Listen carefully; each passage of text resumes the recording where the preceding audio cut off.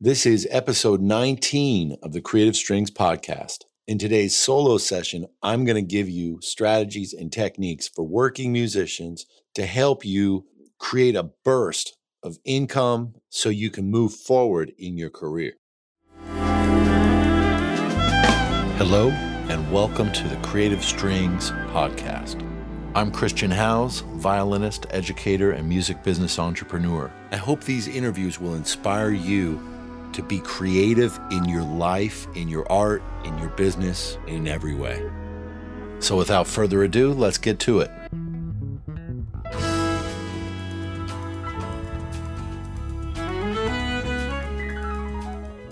Hey everyone, today we're going to move right into stuff.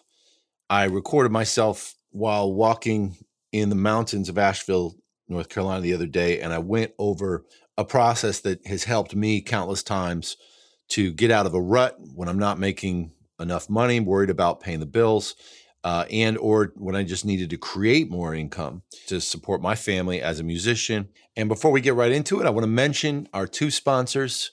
They are Yamaha and Electric Violin Shop. In today's episode, whether or not you're a string player or any kind of working musician or even any kind of creative professional, if you work for yourself and if you're passionate about building your business and continuing to grow in your career, then I hope you're going to get a lot out of this. So here we go.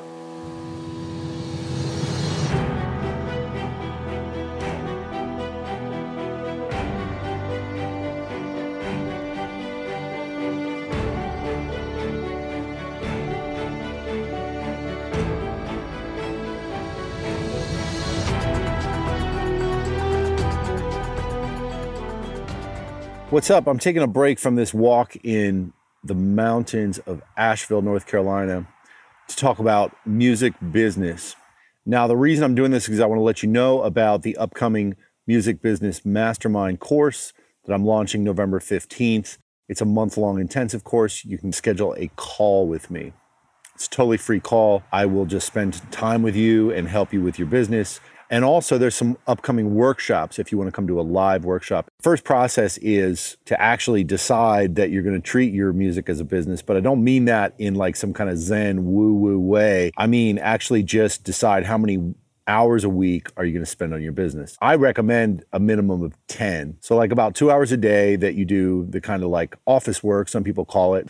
It doesn't have to be work in the office, but it's just basically the work that's not about practicing your instrument. It's work dedicated to getting gigs, getting clients, getting paid, filling your calendar. So that's the first step. And let's talk about it really briefly because it may sound obvious, but I think a lot of musicians actually think that they need to practice more and that that's how they're going to succeed in business. And I really disagree with that. And I'll give you two reasons why. Number one, I'm sure you know musicians that are, great musicians who aren't working at all. And I'm sure that you know musicians that you can probably play or write or produce or sing circles around who are making twice as much money as you. If that's a yes, then I think that bolsters my argument that basically I think the direct line to getting paid is doing business work. Whatever you want to call that. I think of it as being basically mostly sales and marketing, focused efforts related to sales and marketing, doing it the right way, being comfortable with the processes and how you're going about selling and marketing whatever services and product. Maybe that sounds obvious, but I think it's important. So once you kind of accept that the only way you're going to have a successful music business is to practice business, which means trying stuff, and if it doesn't work, tweaking it, and then trying something else. So it's the first step is basically, and you can do this right now, you can decide how many hours a week am I going to work just on music business? And you can ideally put it in your calendar. Keep running, man. You're doing great.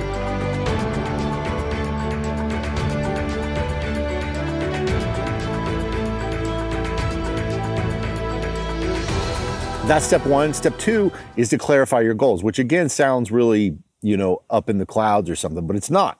It's actually hard to clarify goals because most musicians I know are running around in circles, trying to do this, trying to do that, trying to do this, and they never sit down and focus and actually have a plan, like I'm going to work on this one goal, like getting more students in my private studio or getting more gigs as a sideman, but just focusing on how I'm going to do that, or starting online lessons, or like licensing your music on films, any of those things. And there's like 20 other things that you could do in the music industry. But the point is you have to choose between 1 and 3, ideally. I personally feel that more than 3 is just not going to work. So choose 1, 2, or 3, and make sure that you're really clear on which of those goals are short-term, which of them are long-term, and which of them are going to pay your bills, and which of them are going to sort of be like heart things that make you, feel better about your music or whatever, just give you that gratification. And you need to have that balance. So there might be one thing you do that really pays the bills. Maybe it's like weddings on the weekend and you don't really dig it, but it pays a lot of money. So you're going to focus on that as one goal that makes money and is pretty short term, by the way. Want to tour as a leader of your own project, you might want to look at that as more of like something that's going to provide more satisfaction at first and over the long term will make money. So clarifying those goals, actually most musicians I talk to, they're confused about their goals. They tell me my goal is to make a website, my goal is to make a CD, my goal is to make a YouTube channel.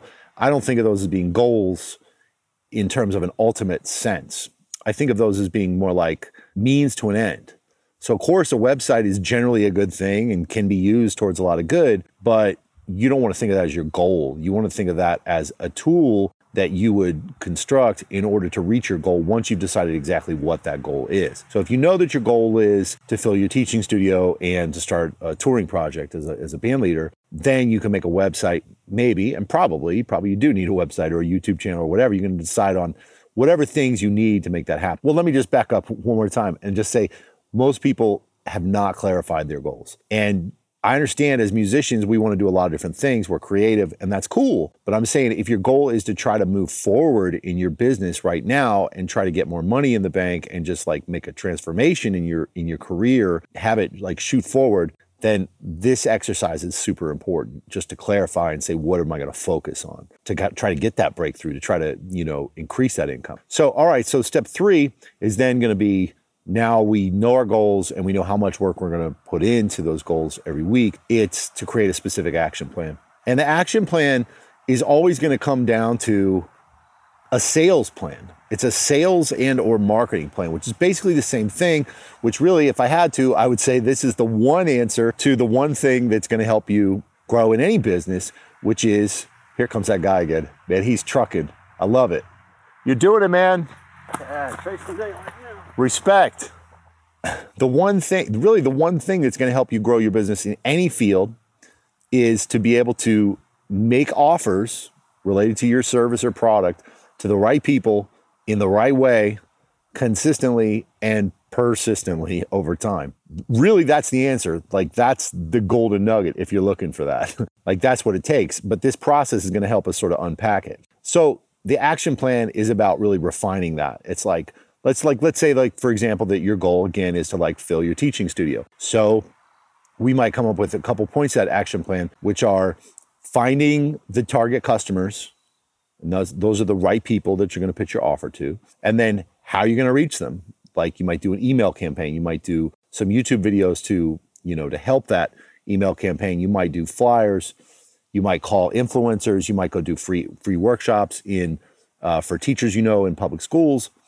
Those are just examples, but you want to really craft that sales plan, and assuming that you're comfortable enough selling, which is another big problem that I'm going to go into in a completely different video, but you want to craft that very specific plan and you want to work it like crazy. Like you got to work it. You got to just work it every day and over time, and not expect for the first thing you do to land, but it's like that 30th phone call, that 31st phone call that's going to land the gig, So that's your action plan. That's where you've got focused goals and you create a focused sales campaign or sales campaigns around each of those goals, and maybe some marketing that goes along with those sales campaigns.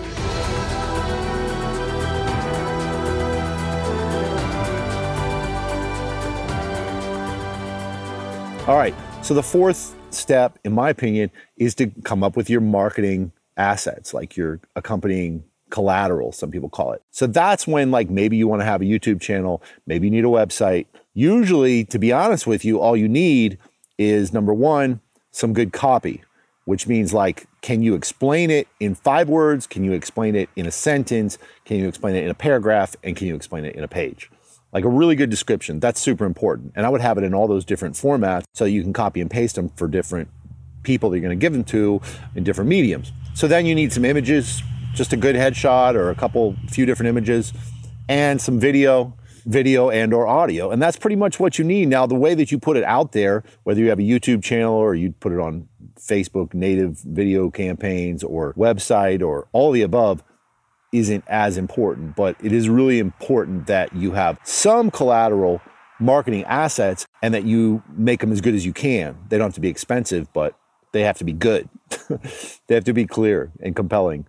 Those are basically the 4 steps. And then the 5th step, if you want to call it a step, is execute. And that's the process I'm going to go through on the live workshops. It's also the process I'm going to go through on the online intensive course. And a few months ago, I had the first course, and I've got a bunch of testimonials from musicians, of all kinds of musicians from all around the world that participated in my month-long intensive interactive course. And so this is 2.0. It's going to be even better. I really hope you'll look at the testimonials and click below to get on a call with me, because what we're going to do is spend probably 20, 30 minutes. And I'm just going to talk to you about your business, and I'm going to help you. I'm going to give you some suggestions, and it's going to be totally free and there's no obligation. So I'll probably fill up my calendar pretty soon. So go ahead and jump on it while I'm doing this launch, just trying to spread the word. Click the link below. Please share this. I'm going to get back to climbing this mountain.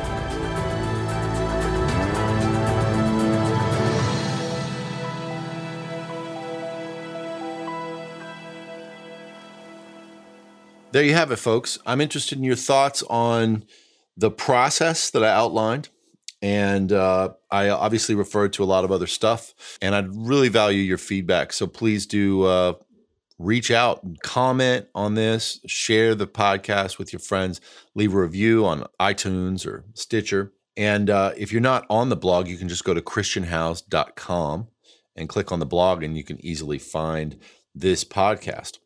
And if you do want to schedule a call with me, then you can do that via the link at the blog post. Or you can always just reach out to me directly at chris@christianhouse.com.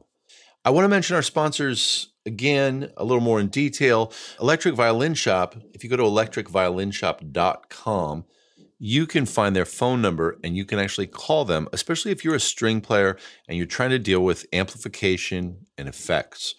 There's nobody like Electric Violin Shop in terms of just understanding everything that's out there, all the problems that we face in terms of getting our sound. So I encourage you to call them because their phone support is incredible. You can find their phone number at their website. And if you go to electricviolinshop.com/creative strings, you'll even get a discount and you can let them know I sent you. Also, Yamaha, with whom I've worked for almost 20 years, maybe 20 years now.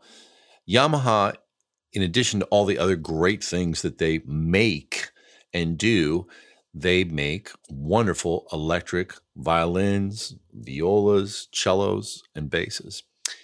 They just came out with a really revolutionary product several months ago, which has kind of upended the market for electric violins because it's so affordable and so good.